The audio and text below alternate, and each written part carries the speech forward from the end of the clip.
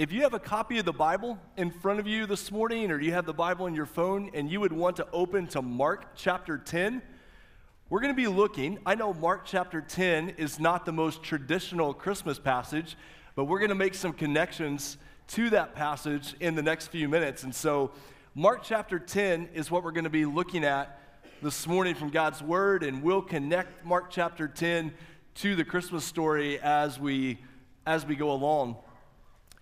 Last night at our Christmas Eve service, this process of making a paper chain, it got out of control on us a little bit. We had about 100 kids up here at the front, and so this process, it took a little time to make our paper chain. And last night, two little girls came and just sat themselves right here on the top step and decided they weren't going to move. So I thought I was going to have two people helping me with the sermon the entire time, and then I turned around and a little guy had positioned himself behind me on stage. So we had all kinds of things happening last night. So I just carried on a conversation with these two little girls that sat right here on the top step last night, which was a lot of fun. All right, our paper chain is coming along. Thank you, teenagers, as well, for helping with this, and Pastor Cody for handing out the fruit snacks. If you all have been around Emmaus for a while, you know that one of the things that we enjoy most about our church family is just the multi-generational connections in the church. From the very youngest to the very oldest, everybody involved in ministry together, that what our teenagers do, what our kids do, is part of the church. They're not separated off. They're not another church. We are all in this together. And just to me as a pastor, that's one of the things I love most about our church family. And as we go along during the sermon today, there's some other things about the church, who we are as Emmaus, that I hope to be able to share with you as well. Thank you guys for putting that together for us. We already have Christmas decorations for next year with our paper chain here. So that's fantastic. Let me start out by putting a question in front of you, that this is going to be the question for our message today, for our sermon today. And here's the question. This is the question that I probably dread most at Christmas. What do you want? So somebody asks you, what do you want for Christmas? Now, some of you've been preparing this year's Christmas list since last Christmas. Like, you don't have any trouble deciding what you want at Christmas. You know exactly what you want at Christmas. For other people, you might have a family or you might have a friendship where one person says, where do you want to go eat? And the other person says, I don't know. Where do you want to go eat? And then they ask, well, where do you want to go eat? And you say, well, I don't know. Where do you want to go eat? And it takes 10 or 15 minutes to find out where you want to go eat, because nobody knows what they want. I think about that little Ralphie character, the little boy from the Christmas Story movie, where he gets in front of Santa and he can't think exactly what he wants, and so he asks for a football, and then as he's getting kicked down the slide, he realizes, oh yeah, I wanted that Red Ryder air rifle gun. Like, that's what I really wanted for Christmas. Watch this quick little video to see how your birth order, how you were born into your family, might impact the way you make a Christmas list. I think my Christmas list is finished. I want so many things. Mine's been done for weeks. Wow, impressive. I'm keeping it simple this year. Just asking for one thing. I've circled 65 things. Well, boys, it's a strategy to make sure you get what you want. You always get what you want. Let's hope that continues. What are you asking for? I'm asking for a gigantic iPad that you can hang on the wall. So, a TV? Sure, if that's what you want to call it. It's for my room. That's not fair. I don't even have a TV in my room. Where are the TVs in this thing? I love that guy's Instagram account so much, TJ Therian, because the reason I love his Instagram account so much is I'm the oldest of three boys, and for whatever reason, we've just about nailed the stereotypes about birth order in our family, where the first kid, you know, we've got it all together as first kids. Everything's got to be just right. Everything's got to be perfect. The second child tends to be a little bit more free-spirited. You know, they kind of go out doing their own thing, doing as much as they possibly can. And then the third kid, you're just glad they're with you. You're just glad you can find the third kid as they come along. And so this question, what do you want, is such an important spiritual question. And I would put in front of you, it's the question that we need to be asking about Christmas, but it's not about what kind of presents do you want, it's what do you want God to do in your life? And I want to show you this question from Mark chapter 10, starting in verse 46. And so we're just going to work through these verses a little bit. I want to make some Christmas connections as we go. We'll take our time working our way through these verses. But it starts out in Mark chapter 10, verse 46, and it says, they came to Jericho, Jesus and the people who were with him. And as they were leaving Jericho, as Jesus was leaving Jericho, he's leaving with his disciples and a great crowd. Now, I know that just gets us started, but let's stop for a second with that phrase. What's going on here in the Gospel of Mark is that Jesus, from the very beginning of the Gospel, has been traveling, and he's encountered three different groups. He's encountered the religious leaders who are always pushing back against him. They don't want anything to do with Jesus. They're always standing in his way. He encounters crowds, and the crowds are interested in Jesus. They're curious about what's going on, but you really never know if they're with Jesus or not. One day they're with Jesus, the next day they're not with him, and they're always going back and forth. And then there's the disciples. And the Gospel of Mark is trying to help us understand what does it mean to be part of Jesus' disciples. What's going on here? Jesus is on this journey that's going to take him to Jerusalem. It's going to take him to the cross. And what Mark's gospel is showing us is the path to the cross is how Jesus shapes his disciples. The process of following Jesus to the cross is the process of becoming more like him. So the more we understand the cross, the more we understand where Jesus is going and we walk with him, the more we become his people. The problem is, as the crowds and disciples have been following Jesus, they're just not getting it. They're not understanding what he came to do. They want the glory. They want the success. They want all these things for themselves. They don't understand the cross. And so Jesus, as he's going to the cross, is in the process of trying to help the disciples understand what it really means to follow him. So watch what happens in the middle of this verse as they're leaving Jericho. Who do they encounter here? Well, they encounter a man named Bartimaeus. Who is Bartimaeus? He is a blind beggar, the son of Timaeus, who is sitting by the roadside. Okay, so here's Jesus taking the crowds, taking the disciples toward Jerusalem, helping them understand who he is, what he's come to do, and they encounter here a blind beggar named Bartimaeus. Now, when you see here that Bartimaeus is blind and a beggar, you need to understand that in this culture, in this situation, he would have been considered a social outcast. His blindness most likely would have been associated with sin. Either he sinned or someone in his family sinned and his family's being cursed. In some way, his blindness is associated with sin and evil in the world. When you see Bartimaeus here as a social outcast, I think you can make a connection with the Christmas story. And I think the connection with the Christmas story would be the shepherds. Because remember, in the Christmas story, the shepherds who these angels appear to, and they begin to see who Jesus is going to be, and they are going to go to Bethlehem, and they're going to meet Jesus. These shepherds, they're outcasts. They are social outcasts. Their occupation has pushed them away from society, has pushed them away from people. They're considered nobodies. They're literally pushed out into the fields in the same way that Bartimaeus is pushed to the side of the road. And from the very beginning of Jesus' life, who does he show up to? The people who are pushed to the side.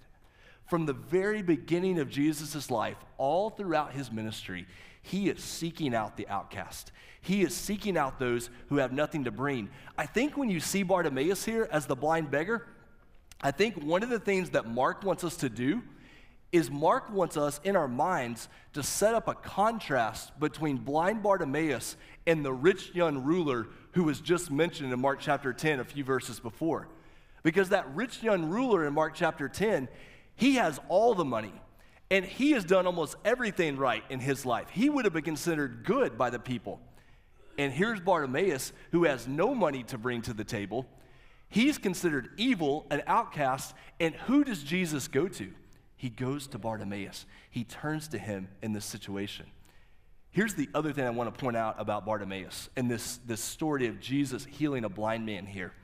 What Mark is doing with this story in his gospel is he's putting the second piece of bread on the sandwich, all right?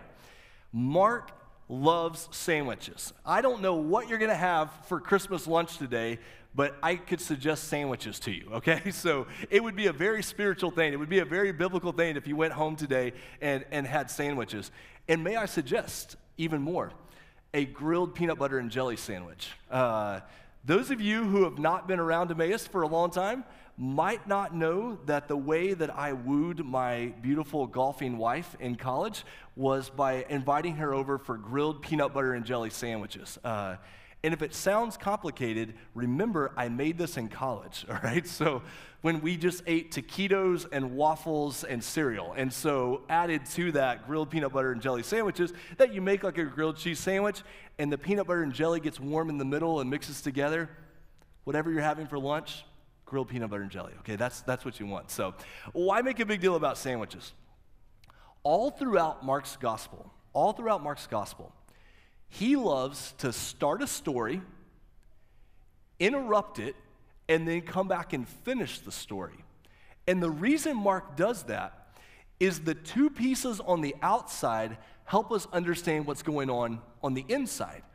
And so in this situation, Mark told us in Mark chapter 8 about a blind man who was healed.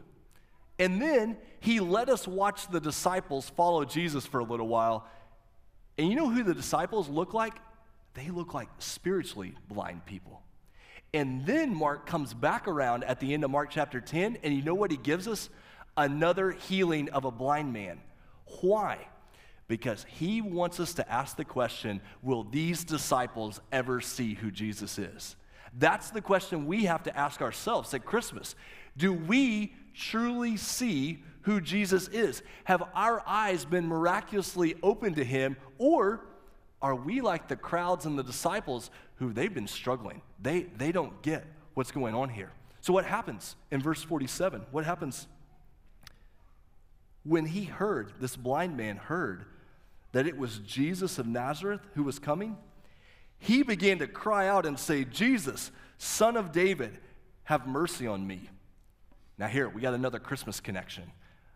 And I hope I'm not straining too hard to make Mark chapter 10 connect with Christmas, because I think this is a legitimate Christmas connection here. When he is crying out, Son of David, that phrasing connects back to the promises that were made at Christmas, that Jesus would come as part of the family of David, as the lineage of David, that we find that Joseph, his story connects back to David. And this promise that the Son of David would come, this is the promise in the Old Testament that God would send a king, a Messiah, a Christ, who would rescue his people. And this blind man, who can't see physically, he picks up on something spiritually. He's heard about Jesus of Nazareth. He's heard about his teaching. He's heard about his healing. He's heard about his power. And he picks up on the fact that this Jesus of Nazareth, this might be the Son of David, who has been sent to rescue us.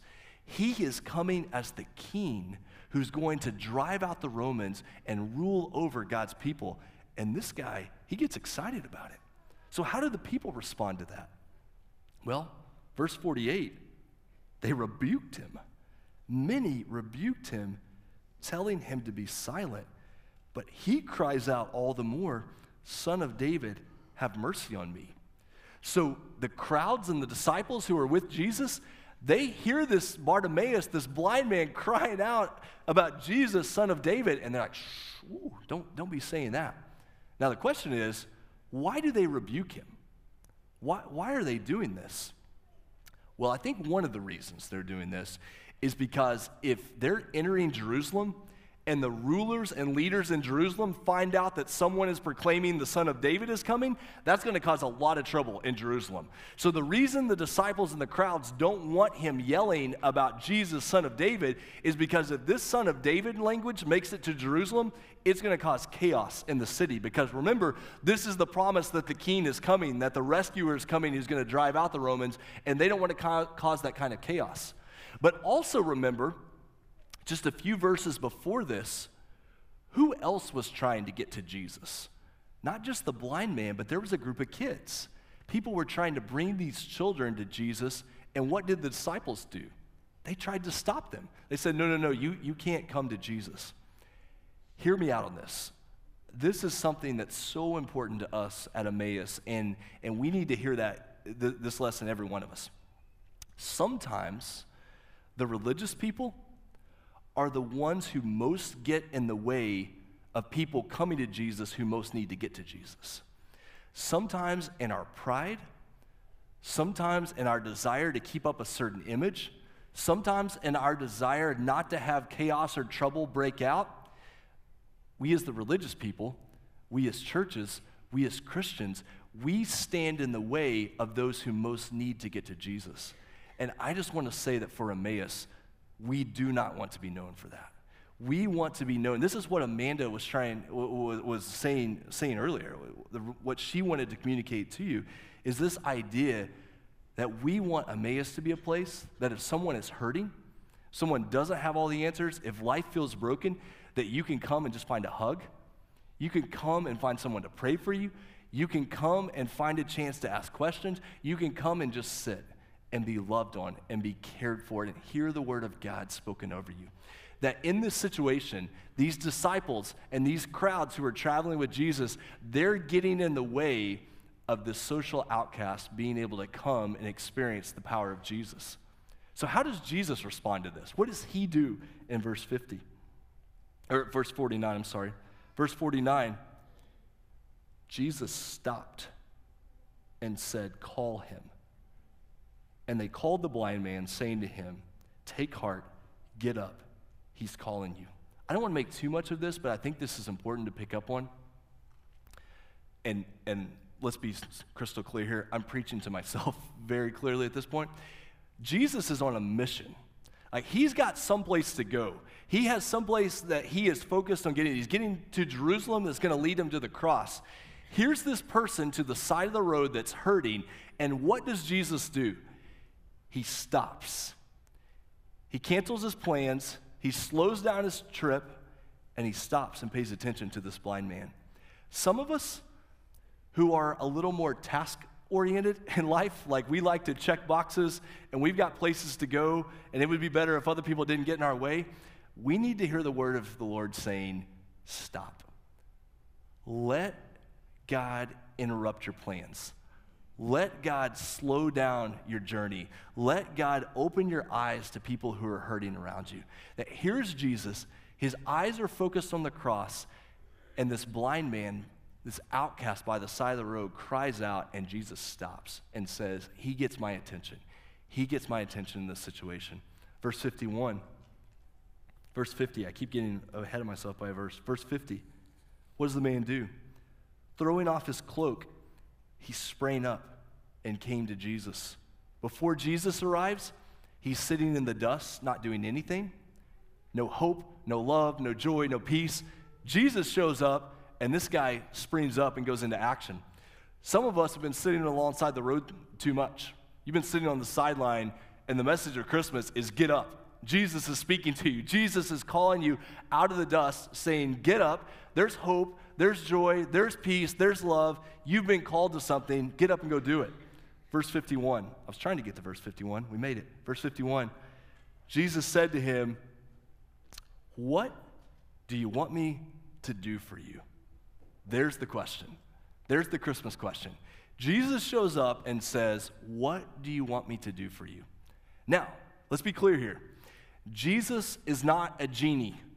Kids, you can write that down or just stick it in your minds. Remember this. Jesus is not a genie in a bottle. We don't just rub the lamp, Jesus pops out, and we get 3 wishes. That's not how we think about Jesus. Jesus is to be worshiped, not manipulated. That Jesus comes as the King of Kings and Lord of Lords, but he does love to do good things for his people.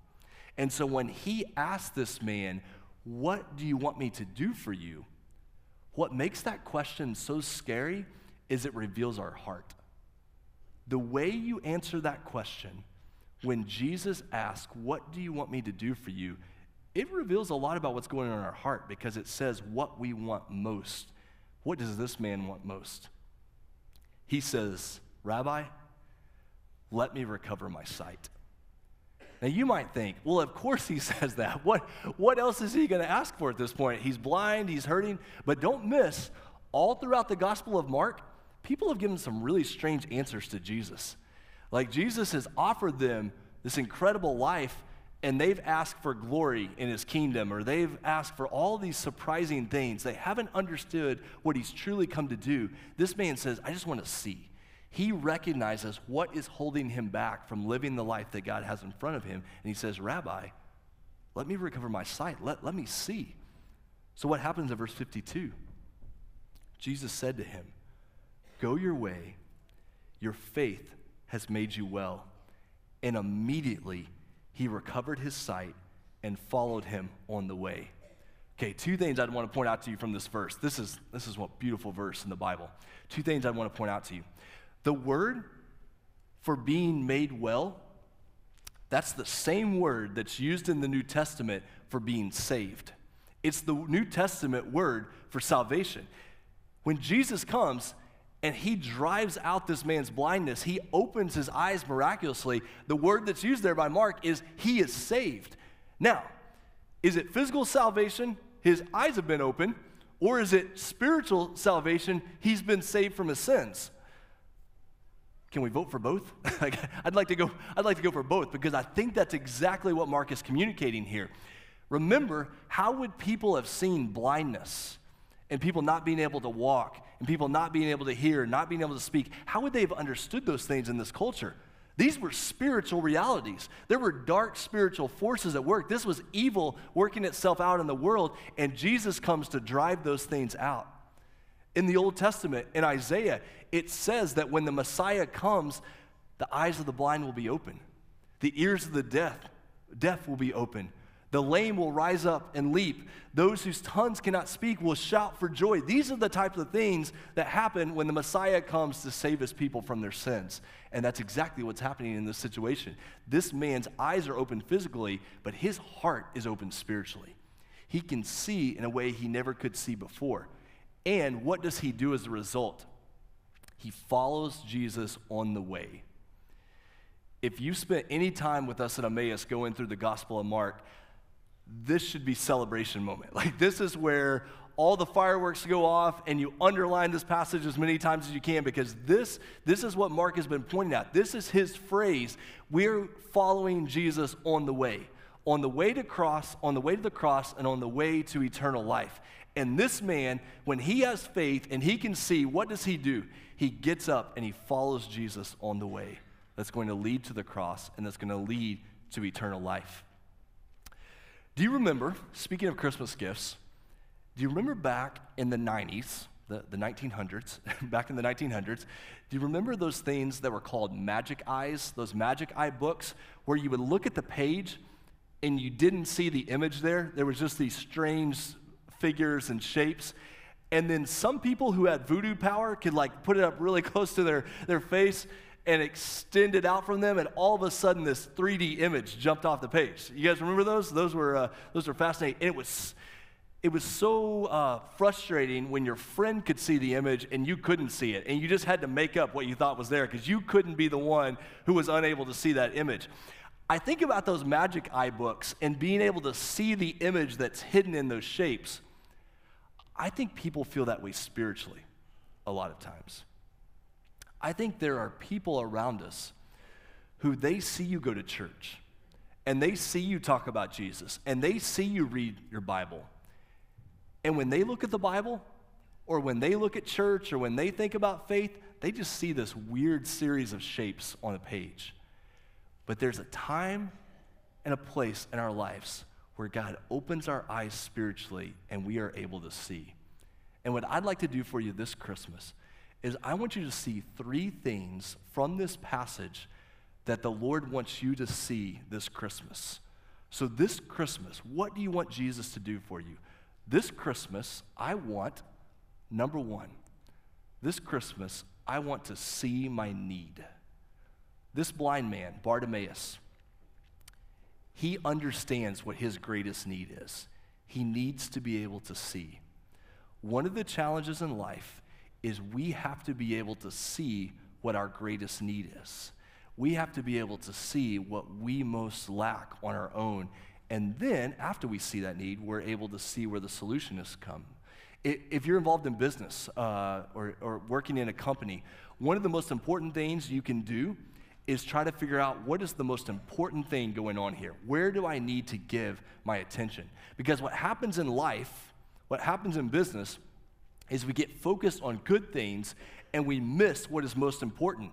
And I think this happens to people spiritually, because there are people around us and they're blinded to spiritual things by all of these good things in their lives, all this abundance we have, all these things that make us busy. I mean, how many people do we know busyness on the calendar keeps them from seeing how much they need the Lord? All the things we have, the good gifts we've been given in our life, keep us from seeing that every one of us face the need of overcoming sin and brokenness and death. And we have been blinded, the New Testament says, not only by the things of this world, we've been blinded by the ruler of this world. That's what the New Testament says. And we need our eyes to be spiritually open, which points to number 2. So at Christmas, I want to know my need. I want to see my need. And secondly, I want to see Jesus. This Christmas, my prayer for you is that you would see Jesus more clearly than you ever have before. That maybe you've been around church for a long time, you've read your Bible before, but this Christmas you feel like, oh my goodness, my eyes are open. Selfishly, one of our favorite stories at Emmaus is Luke chapter 24, where after the resurrection of Jesus, he's walking on the road to Emmaus with these 2 guys, and they don't see who he is. They don't know what's going on, but Jesus speaks to them from the scriptures, and he sits down, he has a meal with them, and the scripture says their eyes are open, and they came to understand who was with them, who Jesus was. My hope for you this Christmas is that you would see Jesus more clearly than ever before, that you would know that he is the one through whom all things were created. He is God with us. He came to take on flesh, to be tempted as we're tempted, to suffer as we suffer in order to die in our place, to take our place. He is the Savior who bears the sins of the world. He's the servant of God who fulfills God's purposes for his people from the Old Testament. He's the one who comes to die for us in our place. He is the one who has overcome sin and death and makes possible eternal life. That you would know that Jesus is not just a religious character at Christmas, but he is the King of Kings and Lord of Lords, and he is due all of our worship. And the reason that matters is because our deepest need, we can't overcome on our own. There are a lot of things in life that we could try to deal with on our own, but none of us is going to overcome our sin and the reality of death. And Jesus has dealt with both of those. That's the gift of Christmas, is that our eyes would be open and we would see Jesus for who he truly is, the King that we worship for all of eternity. And when you see your need and you see Jesus, guess what you see next? You see the steps you need to take. This blind man, Bartimaeus, he saw his need, he saw Jesus, and he saw his next step. What were his next steps? Well, from verse 52, we know that he had faith, he put his trust in Jesus, and then he got up and he followed Jesus on the way. Here's my question for you this Christmas. What is your next step in faith? What is the next thing that the Lord is calling you to do? You might be looking into 2023, and because of things going on in your life, it's pretty foggy about what you need to do next in life. Like you're looking into 2023, and you know that when you put that first page of the calendar in front of you, there's going to be a cute dog on the calendar, but you have no idea what's beyond that. Like you're just thinking, Lord, I thank you for that cute dog on the January page of the 2023 calendar, but I have no idea what's coming next. Here's the reality. When you put your faith in Jesus and when you follow him each step of the way, he'll lead you exactly where you need to go.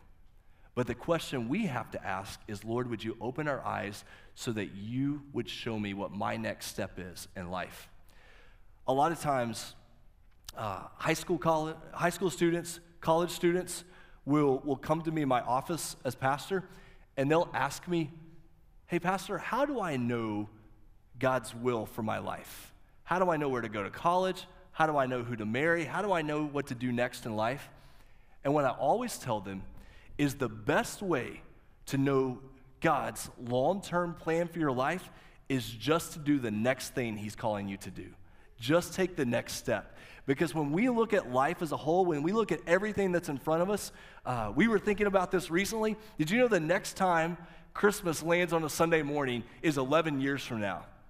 Do you know how terrifying it is to think about what happens in the next 11 years? When you have young kids and when you're thinking about all the things in front of you, and you're like, oh my goodness, I can't think of 11 hours, much less 11 years from now. When we get overwhelmed by the future, we're drawn back to just take the next step that God's calling you to take. Just do the next thing he's leading you to do. How does God open our eyes? How does he do this? How does this process happen of going from blind to being able to see? There's kind of three ideas I want to put in front of you as we close. What does God want to use in your life this next year to open your eyes, to see your need, to see Jesus, to see the next step to take in life? First, don't miss the gift of good friends and a church family who will walk alongside you in this process. The book of Proverbs tells us that there's a lot of wisdom in a group of good counselors, that you need people around you who are going to come and say, I think I see God doing this in your life. I think I see this happening in your life. The Holy Spirit in my life often sounds surprisingly like my wife. I don't know how that works, but when you're listening for the Holy Spirit's voice, the Holy Spirit often sounds like my wife, or sounds like a good friend, or sounds like a church family who comes around us. Maybe it's been a long time since you opened your Bible and prayed. And this year, you just say, this year, I need to open my Bible. I need to pray because I need to have my eyes open to what God's calling me to do, to be able to see who Jesus truly is. And it might be that this next year, God does a miracle in your life where you go from blind to being able to see because you see God's goodness at work in your life. You see God's faithfulness at work in your life. As we think about Christmas, my hope for you this year at Christmas is that you would see how good God is, and that you would see that Jesus is your Savior, and you would see the power of the Holy Spirit, and you would see the gift of the church, and you would see the urgency of this message going to all people, that we would go from darkness to light, from blindness to being able to see. In the Old Testament, in Isaiah chapter 42, we find the promise that when the Messiah comes, he will lead the blind in ways they have not known, and he will lead his people from darkness into light. And as we wrap up our Christmas service, we want to be able to celebrate that through a candle lighting. So after I pray, we're going to turn off the lights, and we're going to begin to pass the candlelight around. And as you see the room go from dark to light, I want you to connect that reality with what God wants to do in our lives, taking us from blind to being able to see, from darkness to light. That this imagery of going from dark to light in this room, it would be a picture of what God wants to do in your life this year. God, help me to see my greatest need, help me to see Jesus, and help me to see the step of faith I need to take next. Would you bow your heads and pray with me?